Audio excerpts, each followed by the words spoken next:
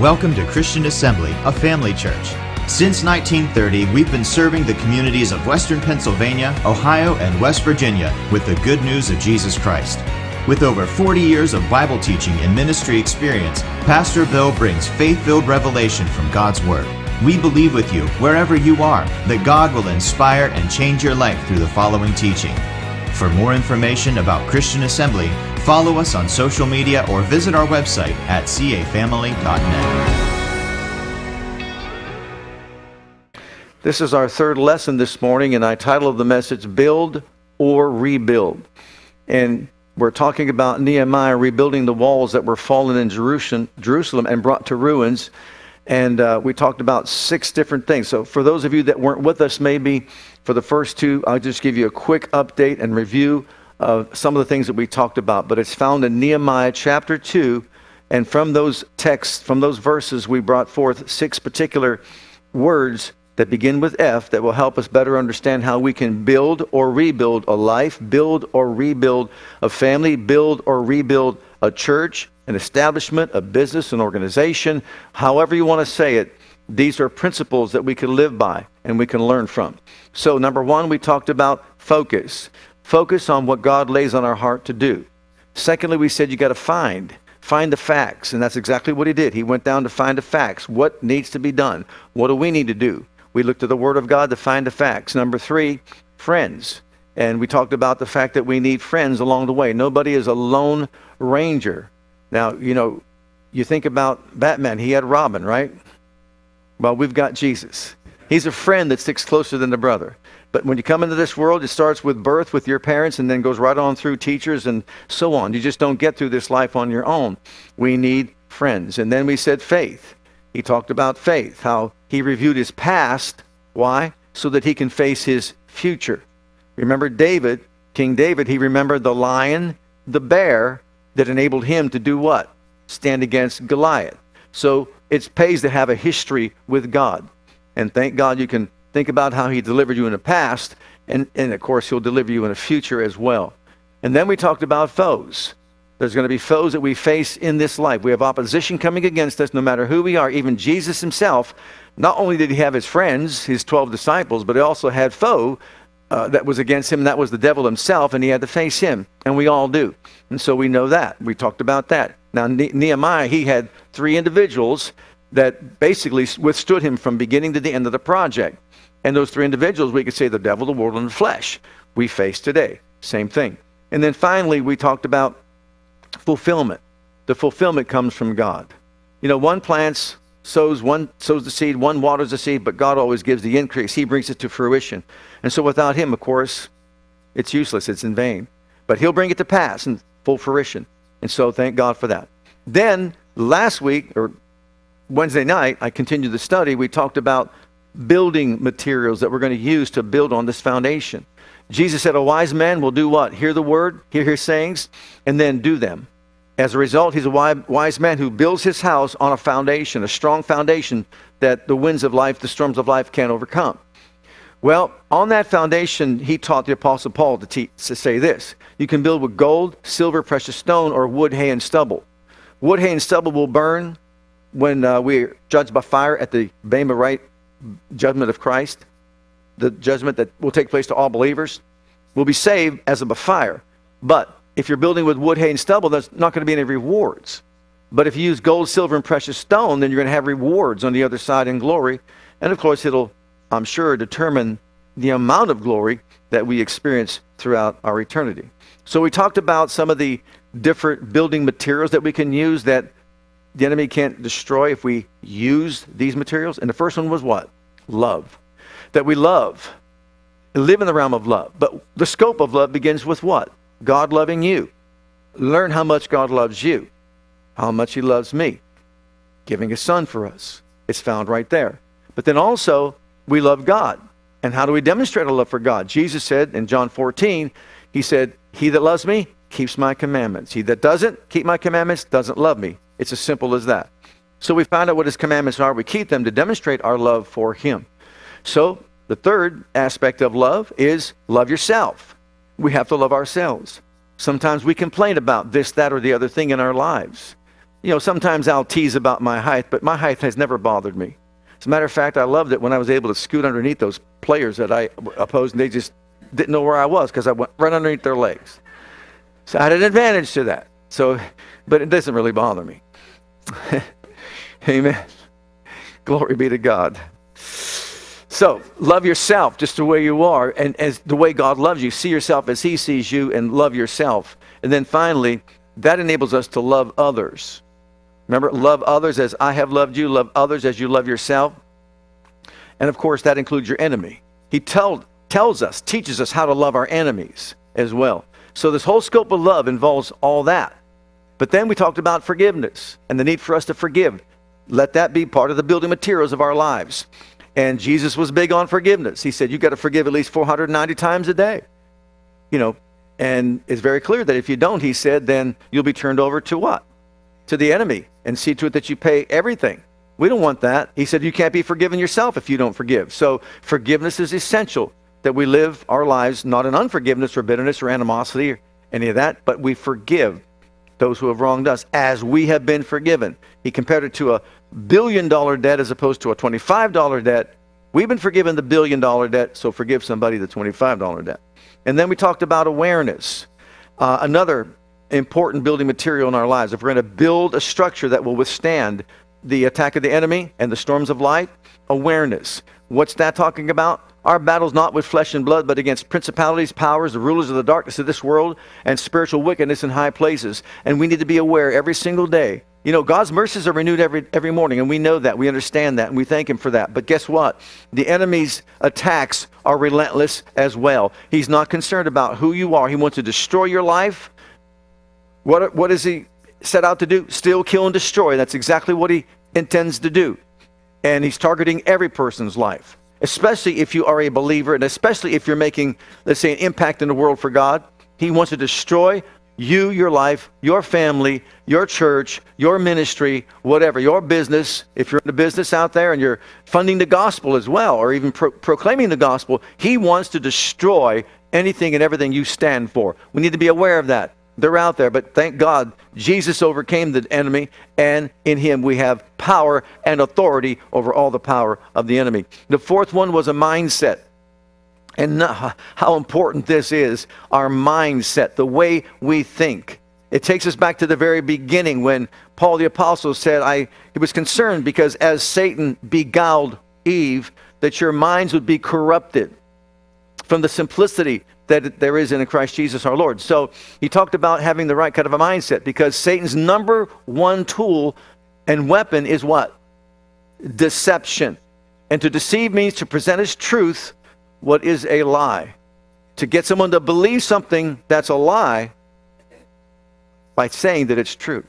And what did he do? He pointed her to that tree and said, if you eat from that, you're not going to die. You're going to have a better life. You're going to know a whole lot more. And yeah, she did. She learned about good and evil as a result. But that's where it all begins. So all rebellion starts with a thought. And that's exactly what Lucifer did from the very beginning.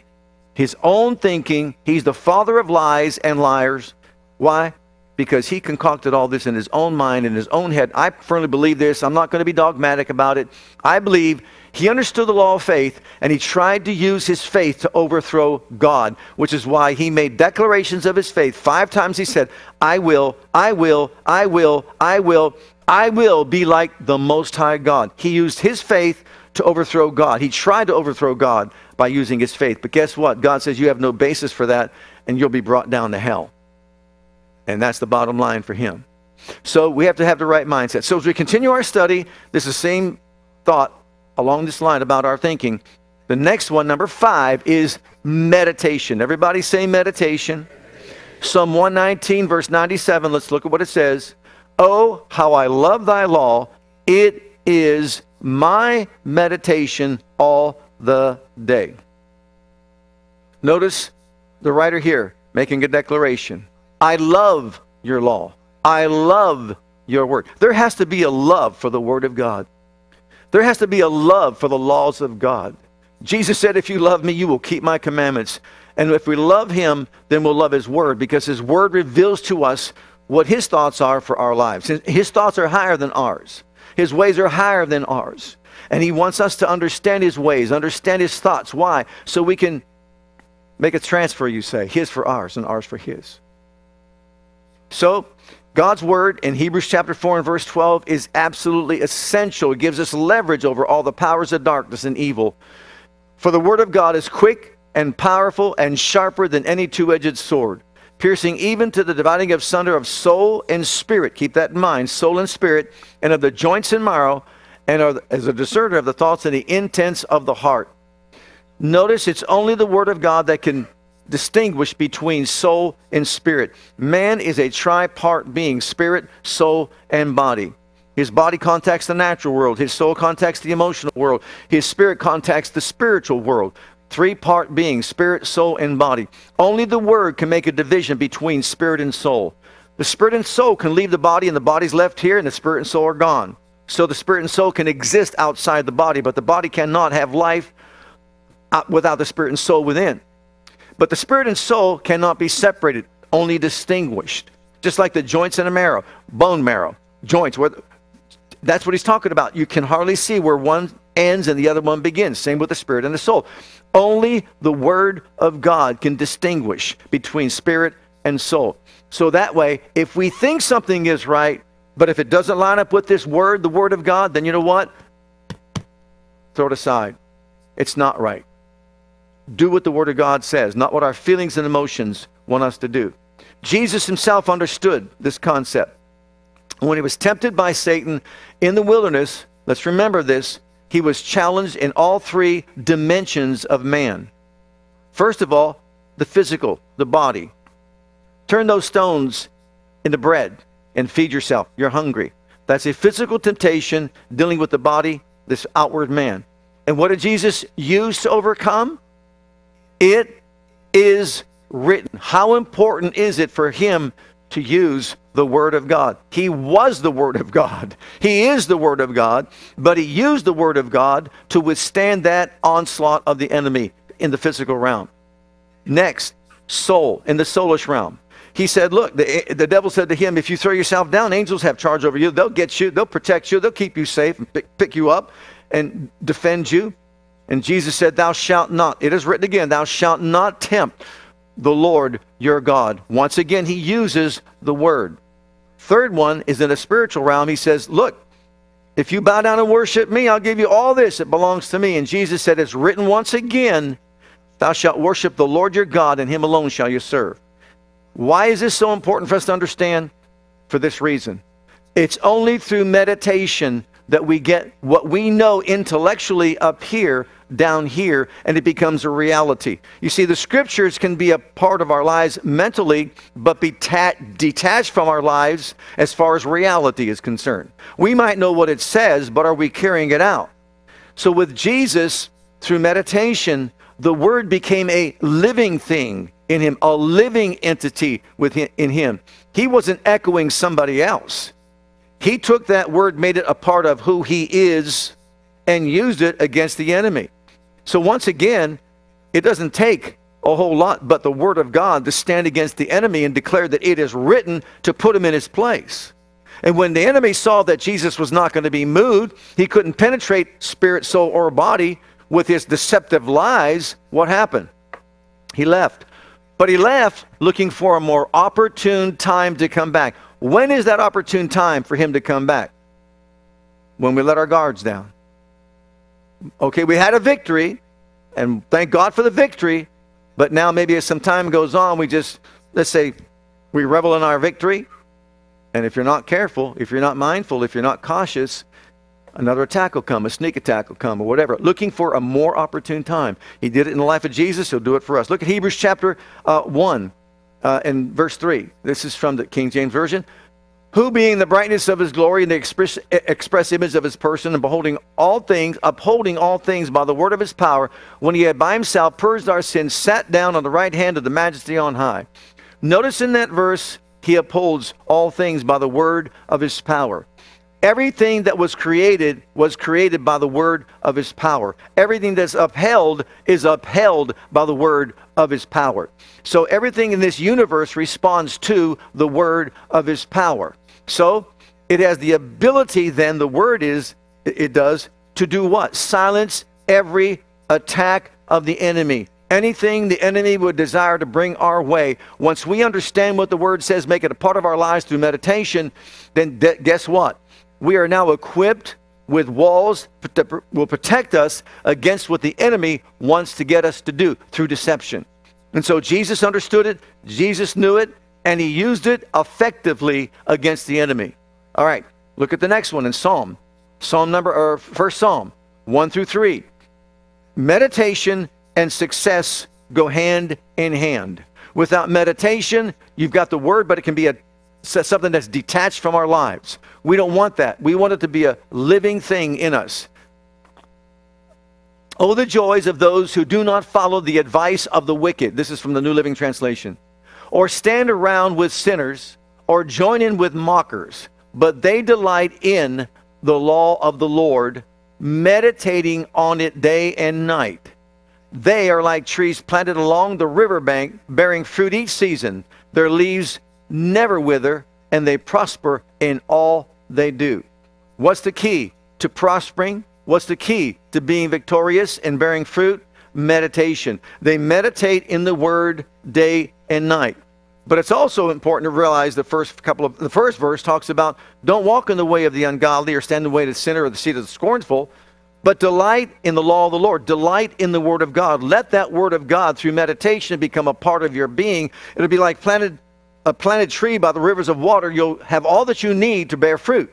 And so that's what he's talking about. So through meditation, what is detached from our lives becomes attached to our lives, and it becomes a reality. So when we say it is written, it's not because someone else says, well, say it's written.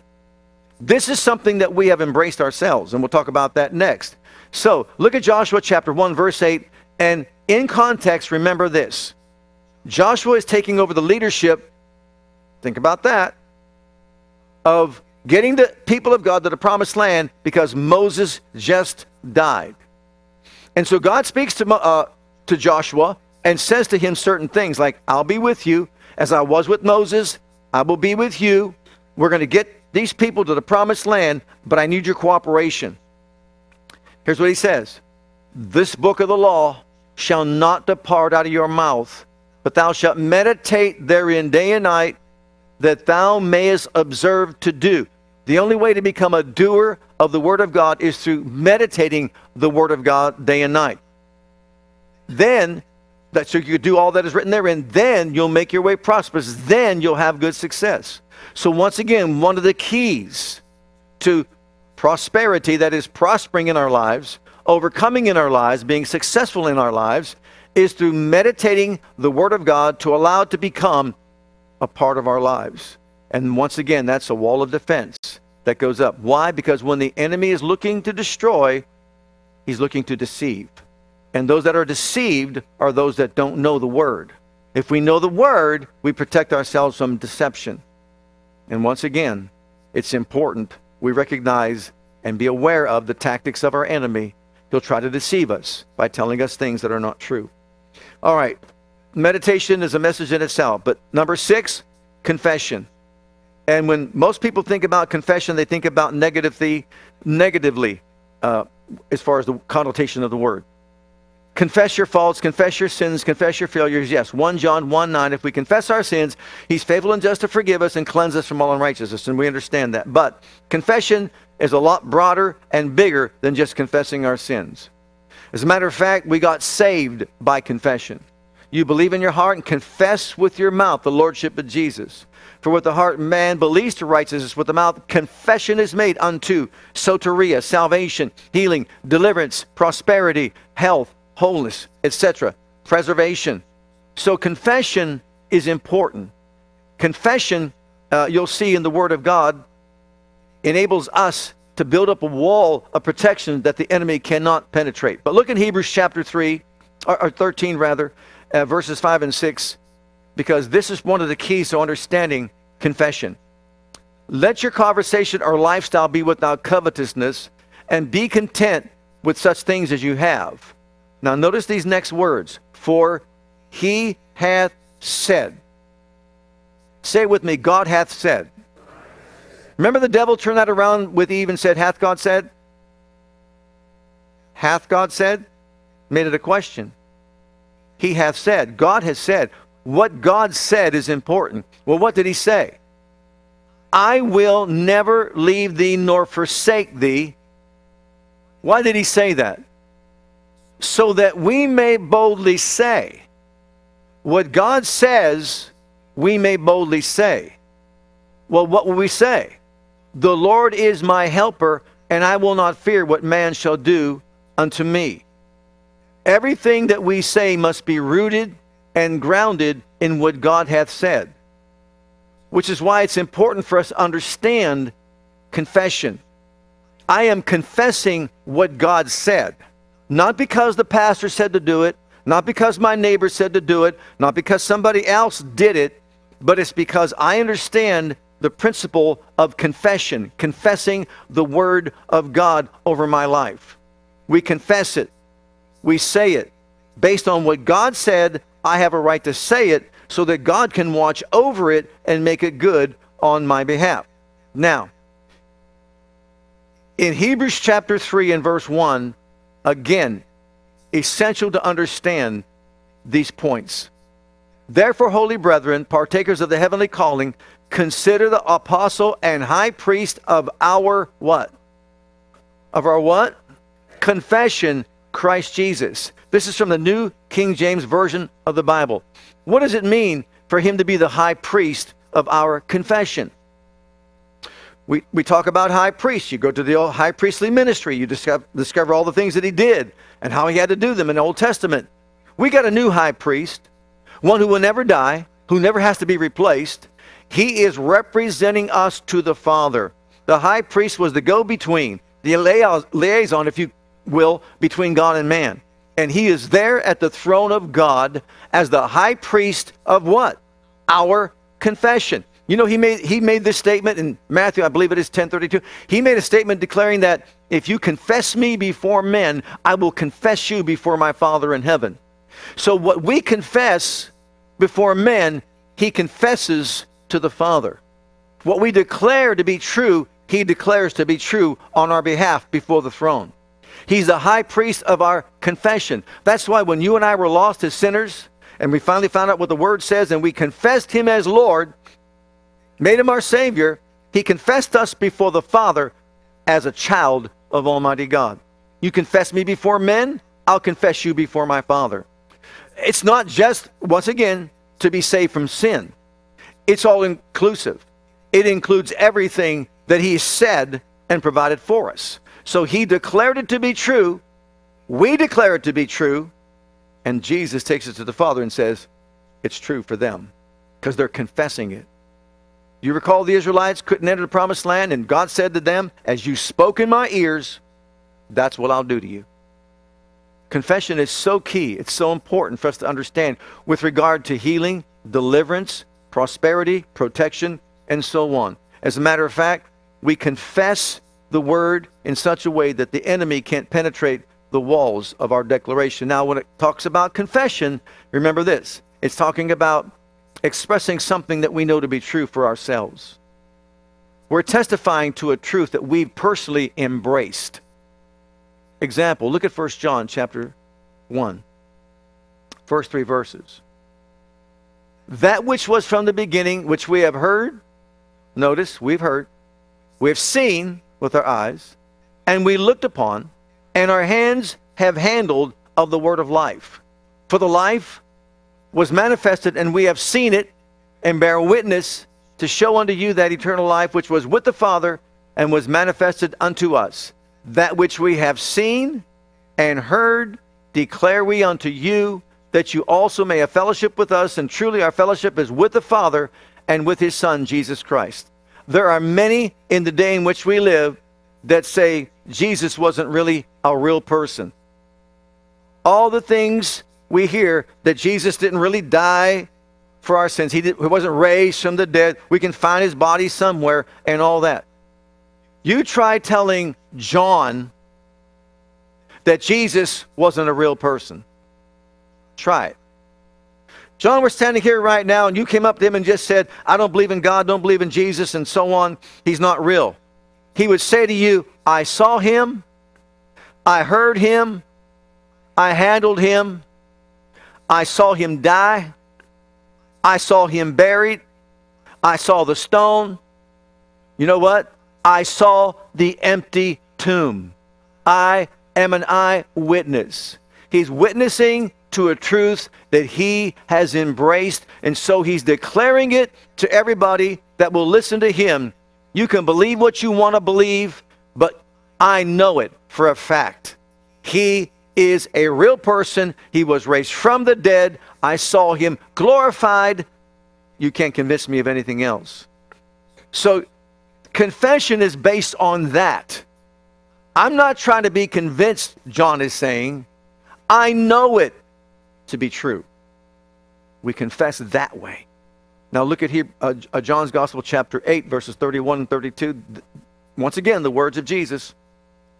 Then said Jesus to those Jews which believed on him, if you continue in my word, then you're my disciples indeed, and ye shall know the truth, and the truth shall make you free. Notice the word know. It's epignosko in the Greek. It means to enter into the knowledge of it. Dante mentioned how we were basically traveling during the time of the tornado. From Beaver, coming up Tuscarawas Road when this thing hit. And it was, I guess what they've said, it's the strongest tornado that we've had in this area since 1985, when it wiped out so many things in our area. And literally, we're driving up Tuscarawas Road when it hit. When we got to where our development is, to turn right to go on Little Beaver Road, the 4 poles were down. The wires were right above my car. We turned in on that side. The other side probably would have hit the wires, but we saw electrical wires on the grass and a burning fire as a result. Live wires, burning. It was on fire. You can smell the smoke, the stench of it. Plus, there was someone, I guess, must have had some kind of a gas light in the front of their house. You can smell the gas. And I think it was a fireman, volunteer fireman, whoever, they were out in the road, a road crew, whatever, and said, get out of here. There's a fire there, and there's gas that we smell. So we go back, as we go back to our road, not far from there, it's like a war zone. My point is this. You can know about electricity intellectually all you want. That word know does not mean you're book smart. It doesn't mean you studied electricity in college. It doesn't mean that you went to some trade school somewhere, you know all about electricity, you know how it works, etc., etc., etc., etc. That's not it. That word know means you've entered into it. Those wires were alive. We saw it manifesting. If we would have touched it, we would have known it. You get the point? Now you know it. And when it talks about know, this word know, ye shall know the truth. You've entered into the truth. Same thing with baking a cake or a pie or something. You may know all the ingredients that's in it, so you know it. But you don't really know it epignosko until you taste it. Once you eat it, it's in your mouth. Now you know it. You experience it. Adam knew his wife Eve. He could have, there were too many women to know at that time, but he could have known a lot of different women, but didn't really know her until he was intimate with her. Now he knows her. That's this language, gnosko, entering into this realm of knowledge that is experiential. Are we seeing that? So too often we think, because I know what that verse says, John 14:6, I'm the way, truth, and life. Nobody comes to the Father but by me. Understand that. But it's knowing it to the point of it's becoming a part of who I am, a part of my life. So you're confessing something that you know is true. Example, I've had people say, I confessed that 5 times and it never happened. Well, why did you confess it 5 times? Because I went to a prayer line and someone told me confess it. That happened to me. Way back in the early days of my salvation, I went to a prayer line in a full gospel church. He said, I'm going to pray for you to be healed, and I want you to go tell 5 people out there in this church that you are healed. I had no idea what I was doing. No clue whatsoever. So I get prayed for, and I go, now I'm a stranger because this is a new church to me. I have no idea. I walk up to some fella after the service is over and say, I'm healed. They said, what? I said, I'm healed. Of course, then I had to blame me. I said, well, he told me to tell you that I'm healed. He did? Yeah, he prayed for me. He said, are you healed? I go, I don't think so. But maybe if I tell them, he said 5. So I said another one. I went to the other one and it says, by the way, I got prayed for, I'm healed. Who are you? Oh, he told me to tell 5 people that I'm healed. You're second, you're number 2. Well, are you healed? I don't think so. How many of you know I don't know what I'm talking about when I'm going out telling 5 people? And how many know that he really didn't understand it himself? He's just telling me to go tell 5 people randomly that I'm healed when I'm not healed. See, there was no explanation that when you're prayed for, you believe you receive the power of God. You believe that it's operating in you before you see a manifestation, and you declare it to be true. Even though you may not see it to be true, you declare it to be true because God said, if I lay hands on the sick, they shall what? Recover. What it should have been saying is, I'm recovering. I've been prayed for, I'm recovering in the name of Jesus. But you see, that wasn't it. I didn't understand it. He didn't understand it. Nothing was working. So we need to know that this is something I've embraced. It's a truth that I've embraced. I'm big on this for a reason. When Andrew was born with no left pulmonary artery, everybody say no. He did not have one. And so when Krista and I joined ourselves together at Children's Hospital and asked the Father to give him one in the name of Jesus, we believed. He was just born. He can't believe for himself. We believed we received one for him. And from that point on, we thanked the Father and confessed it. We see a left pulmonary artery. We see it growing and open and whole. We see it. She sang, I spoke over his body. And as a result, in 9 months, he grew a left pulmonary artery to normal size based on our declaration of faith. I didn't go around telling 5 people in the hospital, by the way, he's healed, I got to pick out 5 people. This is a truth that we've got to embrace. This is a truth that we need to know. We're testifying to something we know. Jesus said, if you pray, believe you receive it, you will have it. Once you pray, declare it to be true, and praise God, watch God work. Let him be the one to fulfill it. Number 7 is prayer. Prayer. Matthew 26, 40 through 42. We can go along that line forever about confessing the word. But remember, the word that you confess is based on what God said, not on what we think or what we want. He cometh unto his disciples. This is Jesus in the Garden of Gethsemane before his crucifixion. He finds them asleep, and he says to Peter, what, could you not watch with me 1 hour? Watch and pray that you enter not into temptation. The spirit indeed is willing, but the flesh is weak. He went away again the second time and prayed, saying, O Father, if this cup may not pass away from me, except I drink it, thy will be done. We see Jesus struggling. Why? He knows what's about to happen to him. He knows he's about to become sin who knew no sin. He's about to be separated from his Father. My God, why hast thou forsaken me? He's forsaken of the Father. He knows he's going to experience the full wrath of God poured out upon him for the sin of the world from Adam throughout eternity. He knew that. And so what is he doing?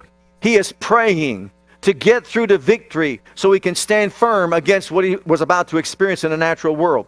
Prayer is joining forces together with God. We're talking about building up walls, spiritual walls in our lives that the enemy cannot penetrate so that he cannot defeat us in any area of our lives. And what is Jesus saying? Look, the spirit might be willing, but the flesh is very weak. You've got to pray so that you don't enter into temptation, so that temptation does not overcome you. There's no temptation given among men that we can't overcome. God is faithful to make a way out of escape for us, no matter what that temptation might be. But it's up to us to do our part. So what is our part? Prayer. Prayer is our part. Pray to stay built up. Pray to stay filled up. Pray to stay impenetrable before the enemy. Why? Because the flesh is weak. The spirit is willing. Look at Philippians chapter 4. Here the Apostle Paul, once again, being taught by Jesus. Be careful, anxious for nothing. Don't worry or have anxiety about anything. But in everything, notice everything, by prayer and supplication with thanksgiving, let your requests be made known to God.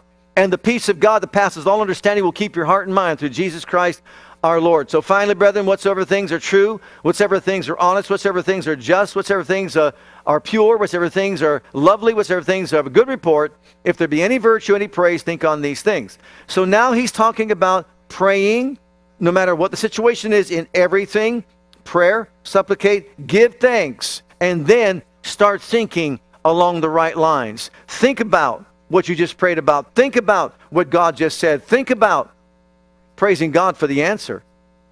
Do something with the thought life, because the enemy is going to try to undermine our prayer life with our thoughts. So God watches over his word to make it good in prayer. Prayer is taking his word back to him and saying, Father, this is what you said. And pleading your case before the throne of God, saying, Father, this is what you said. I'm acting on what you said. I believe what you said to be true about what I'm going through or I'm experiencing in my life. And so I'm with you, joining together forces with you to see to it that your will is done, not mine. That's exactly what Jesus did. Even though he was sweating, as it were, drops of blood at that rock in the garden, he got to the place that he had the victory, and he knew it. And that's why he could successfully go through all the torture that he went through afterwards. He got the victory first. In Ephesians chapter 6 and verse 18, it's just one of these verses that is left out of the armor of God. We know we got all the other armor that we're clothed with because it's the armor of God. But the last part of that armor includes prayer. Praying always with all prayer. Notice all prayer. And supplication in the Spirit, and watching thereunto with all perseverance and supplication for all saints. Andrew and I were taking a walk around our track behind our house yesterday, and we were talking about some of these things. And I shared with him about praying in the Spirit, and kind of demonstrated to him how important it is for us to pray, yes, in the natural, take God's word, give it back to him, but also praying in the Spirit. He goes, well, what value is that? What purpose is there in that? And I said to him, we are limited, finite beings. The things we know about intellectually are limited. We don't know everything about every circumstance or situation that we encounter in this world or that we go through in this life. And so when you pray in the Spirit, what you do is you bypass your intellect, you bypass your understanding, and you let the Spirit of God on the inside pray from your spirit. In some cases, in Romans 8, it talks about groanings of utterance on the inside that come out, that are Spirit-led prayers, and you're praying out the perfect will of God.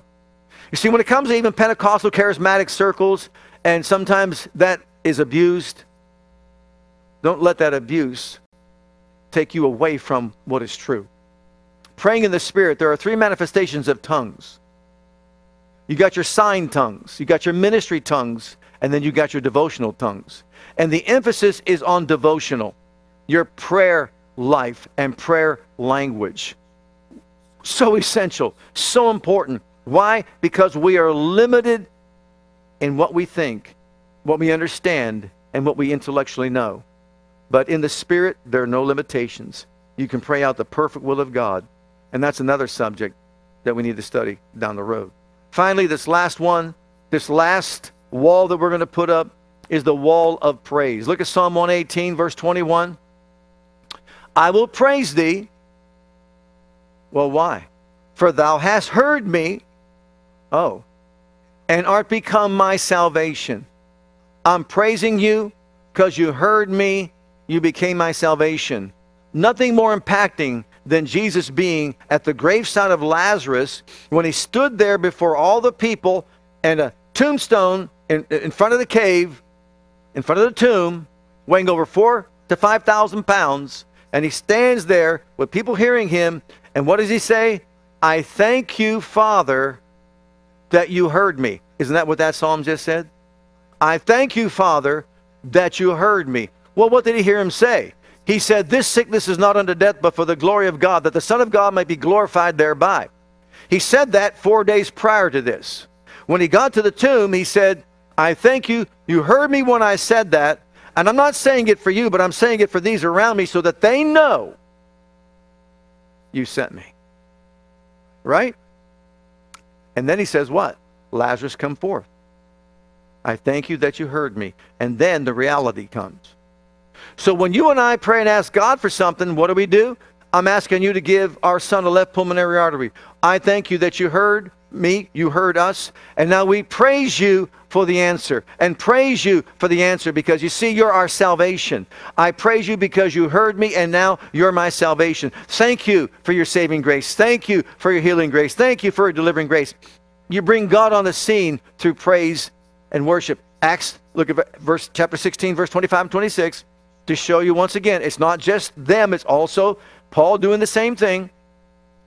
Paul and Silas, they're in jail at midnight. It's the midnight hour crisis in their lives. And at midnight, Paul and Silas prayed and sang praises. Prayer is taking our petition to God. Praise is bringing God into our situation. Prayer takes your problem to God. Praise thanks Him and brings Him into the situation. And the prisoners heard them. And suddenly there was a great earthquake, so that the foundations of the prison were shaken, and immediately all the doors were opened, and everyone's bands were loosed. So he prayed and then praised. I will praise you because you heard me and you've become my salvation. This is exactly what God wants us to do in our times of challenge. I know what you said. I'm embracing the truth of your word. I'm going to praise you because I know you heard me when I asked you for deliverance, or I asked you for an artery, or I've asked you for whatever I've asked you for. I'm going to praise you because you heard me, and I know that I have it, and I'm just going to thank you and let you work on my behalf. And what happened? The place was shaken. Everybody's bands were loosed. Well, you know what? Look in Hebrews chapter 13, verse 15, because if you have any understanding of the Levitical priesthood and what it was designed to do, the types and all the shadows, the antitype being Christ, who fulfilled all that they did, all the rituals that they had to go through, the sacrifices that they had to go through, killing of the animals, offering up the blood, all that, the high priestly ministry and all that had to take place, all that, those were sacrifices, sin offering, trespass offering, the meal offering, and so on, all these offerings that they offered before the Lord. Well, guess what? Aren't you glad you didn't come today with a lamb that you slain? Aren't you glad you didn't come with a turtle dove that you had to kill and bring its blood? No, we don't offer those sacrifices to God anymore. By Him, therefore, that's by Christ, let us offer the sacrifice of praise to God continually. That is the fruit of our lips, doing what? Giving thanks to His name. I thank you, you heard me. I thank you, you healed me. I thank you, you protect me. I thank you that you help me. I am so thankful to you. You see, it's called the praise cure. The praise cure. And sometimes we hit and miss when it comes to these things. But you know what? God would have us live within that realm more than we do. We praise Him for peace in our nation. The unrest that we're experiencing right now is mind-boggling. We want peace in this nation. Can you say amen? There's only one who can produce that peace. Man's not going to do it. No political party will ever do it. Protesting isn't even going to do it.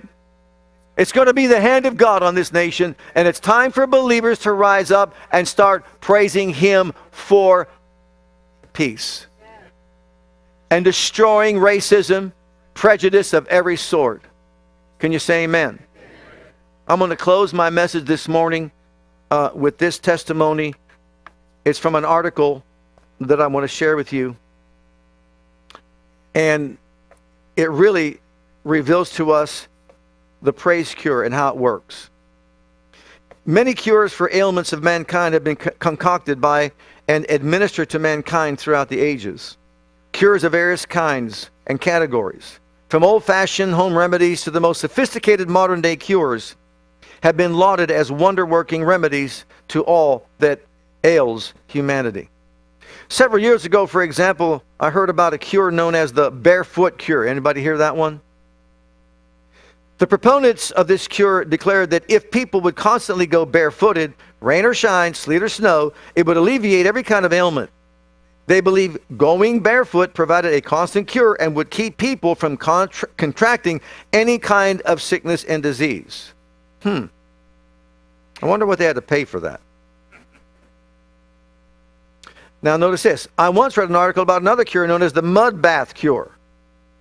In this article, there were pictures of mud baths, which supposedly could even cure depression. To hear some people talk, if you took a mud bath, it would cure you of anything that ailed you, from the common cold to cancer. I wonder what they had to pay for those mud baths. During the early days of our nation, medicine men traveled back and forth across the country peddling bottled wonder cure-alls, which were supposed to cure practically everything that ailed mankind. Since the world began, people have always tried to concoct so-called wonder cures of various forms and fashions that would supposedly miraculously cure mankind of sickness and disease, pain and suffering, and discomfort and distress. Down through the ages, people have been in search of miraculous cure-alls for their sickness and diseases and their aches and pains. People throughout the world today are searching to help and for help and relief from pain and suffering. And many have paid thousands of dollars to find a cure for their ailments. But the Bible tells us about a cure that doesn't cost anything. Someone else paid the price for the cure. Actually, this cure was the most expensive cure of all to pay for. It cost Jesus Christ, the Son of God, his life. Jesus' death and resurrection provided a cure for you that doesn't cost you anything. And if you'll administer this cure faithfully, it'll work every time. The name of this cure is the praise cure. Hallelujah. The greatest cure known to mankind can be found in praising God.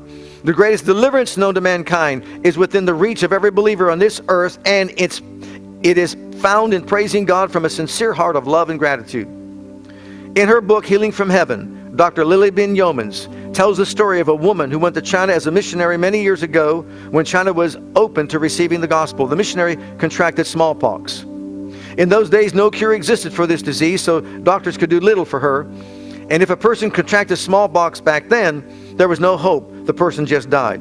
It was a deadly disease. The missionary was quarantined in a room, and ugly smallpox marks covered her entire body from the top of her head to the soles of her feet. There she was, stricken with the deadly disease, with little medical assistance, destitute, and in a faraway country, virtually given up to die. She didn't know what to do since there was no cure, so she began to fervently seek the Lord. The Lord always rewards a diligent seeker, and he always answers sincere, faith-filled prayer. So he spoke to her and told her to praise him for his faithfulness to keep his own word. Then he showed her a vision of two baskets. One basket contained the test and the trial, the smallpox. The other basket, and that basket was full. The other basket contained her praise, and that basket was only half full. The Lord told her to praise, that the praise basket needed to be filled with praise so it would outweigh the basket of the test and trial, and when the praise basket was full, her healing would be manifested. As this missionary lay quarantined in a room, she began to fervently praise and worship the Lord day and night. Everyone feared for her life and thought that the loud praises coming from her room was little more than the act of a delirious woman. But in spite of all opposition, she continued to praise God. She sang praises to God from her heart. She did nothing but praise the Lord. She praised him for his greatness. She praised him for all that he had done for her. She praised him for his faithfulness to his word. She praised him for her healing. She praised God, so much so that even the others that were caring for her, they began to praise God with her. What was the result of such sincere and devoted praise to God? Finally, after several days of heartfelt praise, the Lord showed her that the praise basket was full. She walked out of that quarantine room completely healed. Her skin was as smooth and clear as a child's. No smallpox marks were to be found anywhere on her body. Before this missionary began her praise cure, her body had been completely covered with smallpox marks. Can you imagine that? A body covered with smallpox. Yet through heartfelt praise, she walked out of that room totally healed. She had taken the praise cure. How powerful is praise? The power of praise goes beyond our comprehension and understanding. And will we be challenged along the way? Absolutely. But I will praise him, for he heard me, and he has become my salvation. Let's all stand together before the Lord. I will praise him, for he heard me. He's become my salvation.